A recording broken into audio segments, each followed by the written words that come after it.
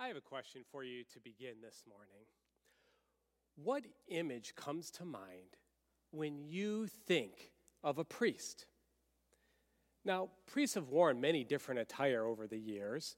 However, the most distinguishable image of a priest is a person wearing dressed in black, black shirt, white tab collar. This priestly uniform can be a sign of hope or a reminder of God's presence in a community. This image can also trigger feelings of religious trauma or offense. Now, I grew up in a Catholic family and went to Catholic school. And so it was pretty normal for us to have a priest come over to our home, especially during special occasions. It was always interesting to note, though, even in my youth, I realized how the presence of a priest in our home changed the atmosphere. Even the adults that were around stiffened up a little bit. Now, priests were great to have over. They were really interesting and open, and they're always really good listeners. They also were a lot of fun to have around. And so I remember one of these special occasions, Father Osmond had come on over to our household, and I had asked him, is it weird that you wear the same thing every single day and with the collar and everything? And he smiled and just said, no, it's become part of who I am. It's become part of who I am. Now, this profound statement was a bit lost on me in my youth, but it was profound nonetheless. And what he was really saying is that he understands how he embodies God's presence to the greater community. Now, a priest's collar is a sign of a religious calling. Helps others in the community to identify priests regardless of their faith tradition or denomination. Worn by priests and pastors around the world, the clerical collar remains one of the most distinctive elements of the clerical uniform. It speaks more loudly than words and clearly identifies clergy members in a crowd of any size. Spiritually, it has become representative of priests' consecration to God and their role as someone set apart for priestly service. The collar remains a distinctive sign of the priest's availability and a reminder of Jesus' presence in the midst of everyday life, ready to reconcile sinners and bring souls back to God. Now, it's amazing how one little piece of white plastic can make a difference in how one is perceived and change the atmosphere in a room. I have profound respect for the ordained ministers who wear a collar. And to gain an even better perspective for a collar to become part of who I am, I did a little experiment this past week. You see, I wore this outfit out to run some errands. And first of all, the first thing I noticed was the change in me. I felt so vulnerable. I was cautious of my every single word, my every single movement, and really how I carried myself and how I embodied Christ's presence to the greater community. So this led to a lot of different looks from other people, some interesting questions, and some good discussions. But when I wore this, my pastoral senses were heightened. And I wondered, and couldn't help but to think, shouldn't this be the way it always is, regardless of what I am wearing?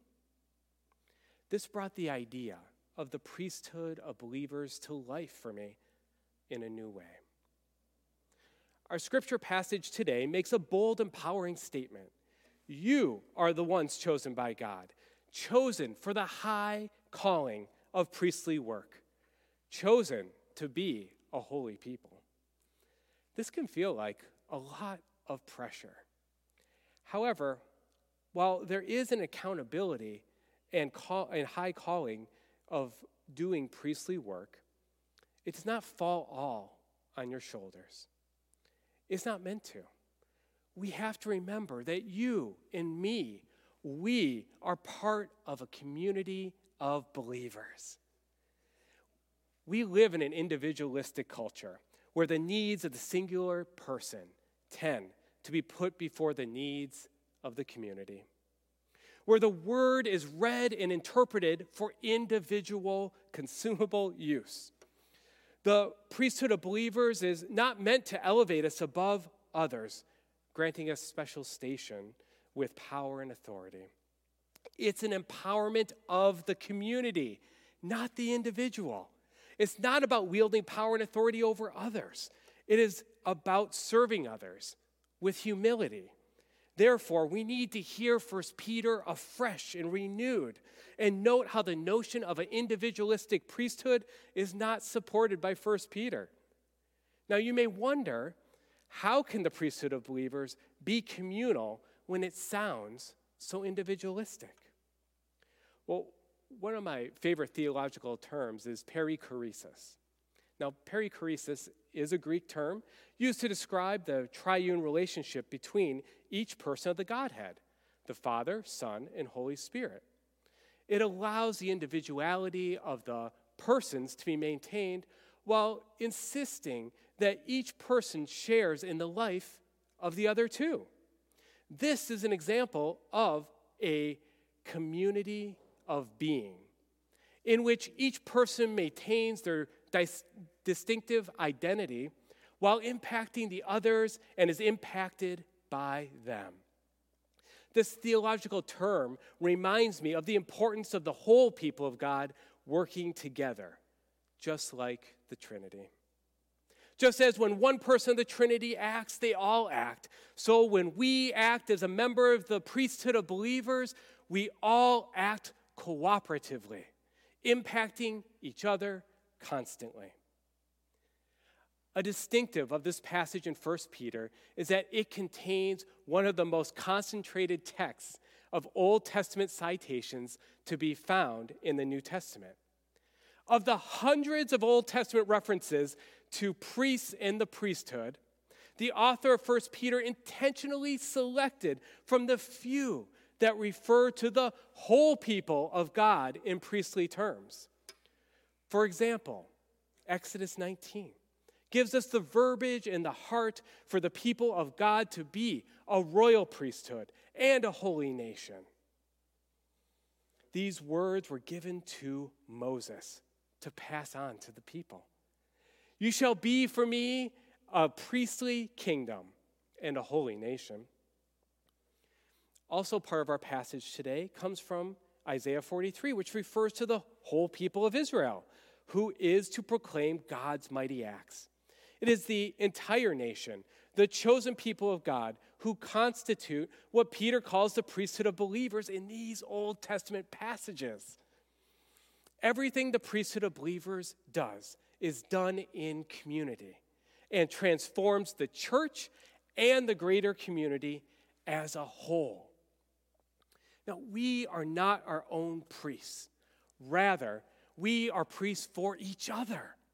We proclaim the word, intercede with God, and offer spiritual petitions on behalf of others.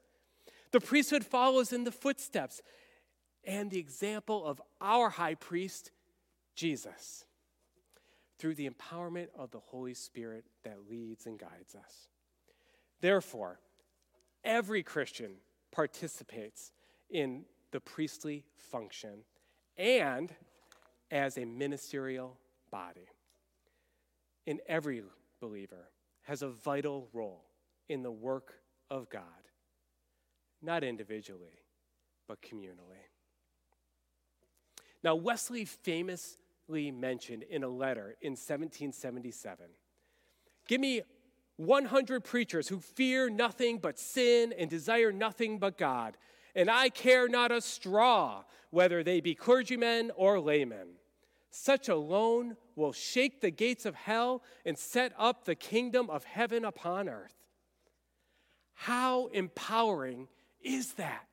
We are invited to shake the gates of hell and to establish the kingdom of heaven here and now on earth. That's one of the reasons why when people ask me, how many ministers do you have at FFMC? I tell them 300. And their eyes get really big and they say, how big is your church? I say, well, our weekly congregation is 300. Every person has a part in the ministry, in the priesthood. I believe we are all part of the priesthood, and each of us have been given gifts to be the spiritual leaders of our communities. Now, I remember the first time I was told that I was a spiritual leader. You see, my wife and I, we had just started going to church again, and our first daughter, it was coming time for her to be dedicated. And this is before we even knew the Lord, but this is what we were supposed to do as good parents, right? So we have some pictures of us here heading to church and having Victoria there in the first picture being dedicated, and Eleanor a year later also being dedicated to the Lord. And now, once the pastor took our child, prayed over her, dedicated her to God, he looks at Jennifer and I, and he says, you are the spiritual leaders of your household. You are the priests of your household. Whoa. We were taken aback by this profound statement. We had just come to dedicate our child. We didn't know we had a part in this. And our pastor was good to tell us that he's not going to be necessarily the spiritual leader of our household, because we are accountable for that in our faith life. And so where we were saying, well, no, Pastor, you're our spiritual leader, he's giving us that accountability as Christians, as a priesthood of believers. In our stage in life as parents, we didn't want to mess up our kids. We're just doing our best to raise them. However, this was very empowering to hear that we were the spiritual leaders of our household, the priests of our household. It was also something really heavy to carry, and we didn't know exactly what to do or if we were even doing the right thing. It reminds me when God says, be holy because I am holy. That's a great empowering statement from God, but how do we know what to do with it? How does one be as holy as God is holy? For starters, I think it takes being willing and being available. I believe one's actions must be willingly conformed to the call to holiness by putting aside our former way of life and living lives worthy of the calling that God has given us. It's not about being perfect, but it's about being willing and available. To be set apart, to be instruments and partners with God in the Christian vocation, to proclaim the mighty acts of God who saves us. And this takes practice. Throughout the Inhabit series, we have explored some habits and practices of the Christian life. We have learned to identify beauty in a different way, find stability, act in humility and obedience, and now embody the priesthood. These practices take practice. As we embody the priesthood, we will practice using our spiritual gifts, and we will be telling others what God has done for us through the way we live our lives. Our scripture reading today challenges us to live an exemplary life in your neighborhood so that your actions will refute the prejudices of others about Christians. Then they'll be won over to God's side. Now, directly after this section of 1 Peter, the author is setting up this whole section about house codes and the way of living in the dominant culture as a Christian. The priesthood exists as an alternative community within the culture, not outside of the dominant culture. The priesthood must understand this dominant culture and respect the culture all around them to create authentic relationships. Now, this got me thinking, what are some modern day house codes we can establish as the priesthood of believers? Well, I think that we need to own or take accountability for ourselves, our households, our block, and our community. So the best way to begin the practice of the priesthood is to accept ownership of the priesthood as a transformed follower of Christ. First and foremost, we need to own ourselves and our vices and discover how to live a life of love toward oneself and neighbor. Love, after all, is the authenticating sign of a renewed life. To achieve this kind of love, a Christian must also put aside those vices that destroy community: malice, insincerity, envy, and slander. And we must be confident in our identity in Christ. Now we need to own our households. Now, we're not just accountable for ourselves, are we? No, but we are accountable to others as well, namely our family members of our households. Practicing the priesthood at home is just as important as practicing it outside of it. Our spouses, children, and loved ones need to see Jesus as part of our everyday lives.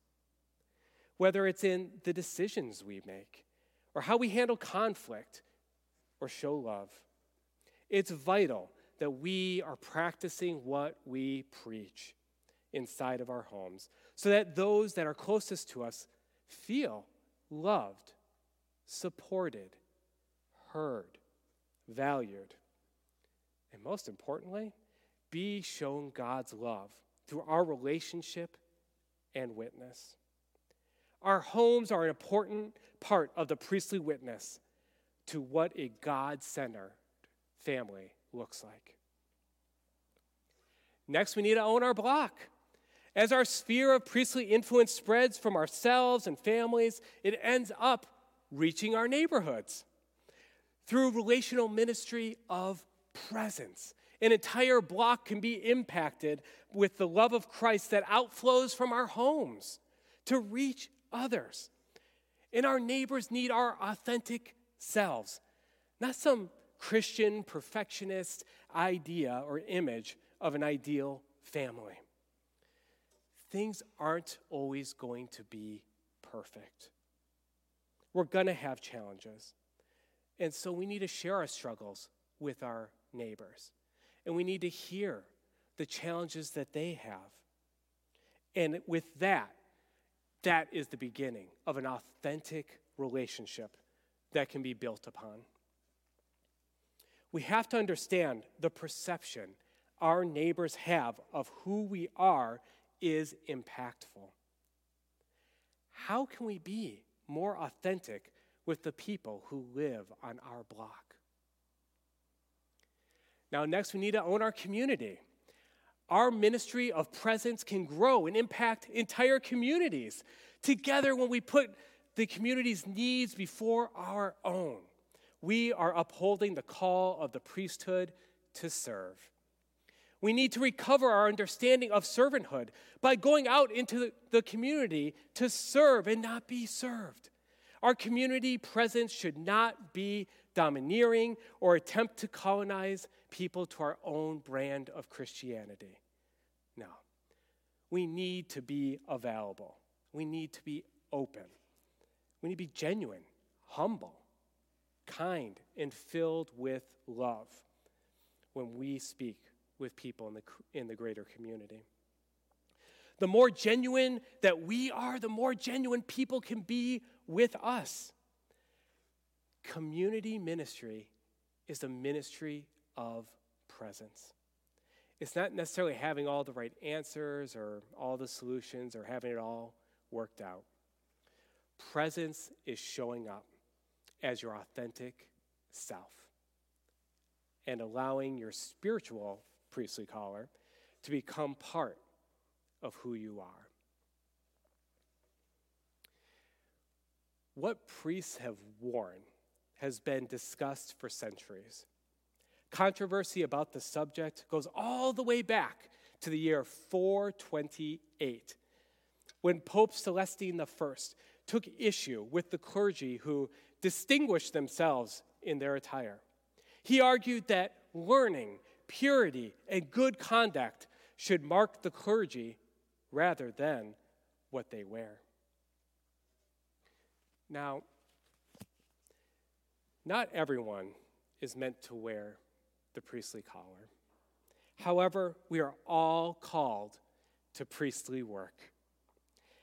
I have a tremendous respect for the collar and for all those who wear it and the ordained clergy that wear them, and that they choose to devote their lives to the pastorate. And this uniform gives us a great example of the distinctive nature of the priesthood calling and how we are distinctly set apart for the priesthood of believers. Pope Celestine brings up a good point for us to reflect on as the priesthood of all believers. What will we be distinguished by as the priesthood of believers? Will we be distinguished by our love, community, holy work, testimony of Jesus to the world? As the priesthood of believers, let's put on our spiritual collars each and every day, so that by the empowerment of the Holy Spirit, we can impact our households, our blocks, our communities. It is a calling we all possess together to use our spiritual gifts to embody Christ's presence and reach people with the witness of our testimony. You are the priests and spiritual leaders of your workplace, your home, and the schools you attend. You are the priests of the clubs you are part of, the coffee shops you frequent, the stores that you shop at. You are the priests of the condos, apartments, and assisted living facilities that you reside in. You are empowered by the Holy Spirit to inhabit the priesthood of believers to all who come on our path. Let us pray together.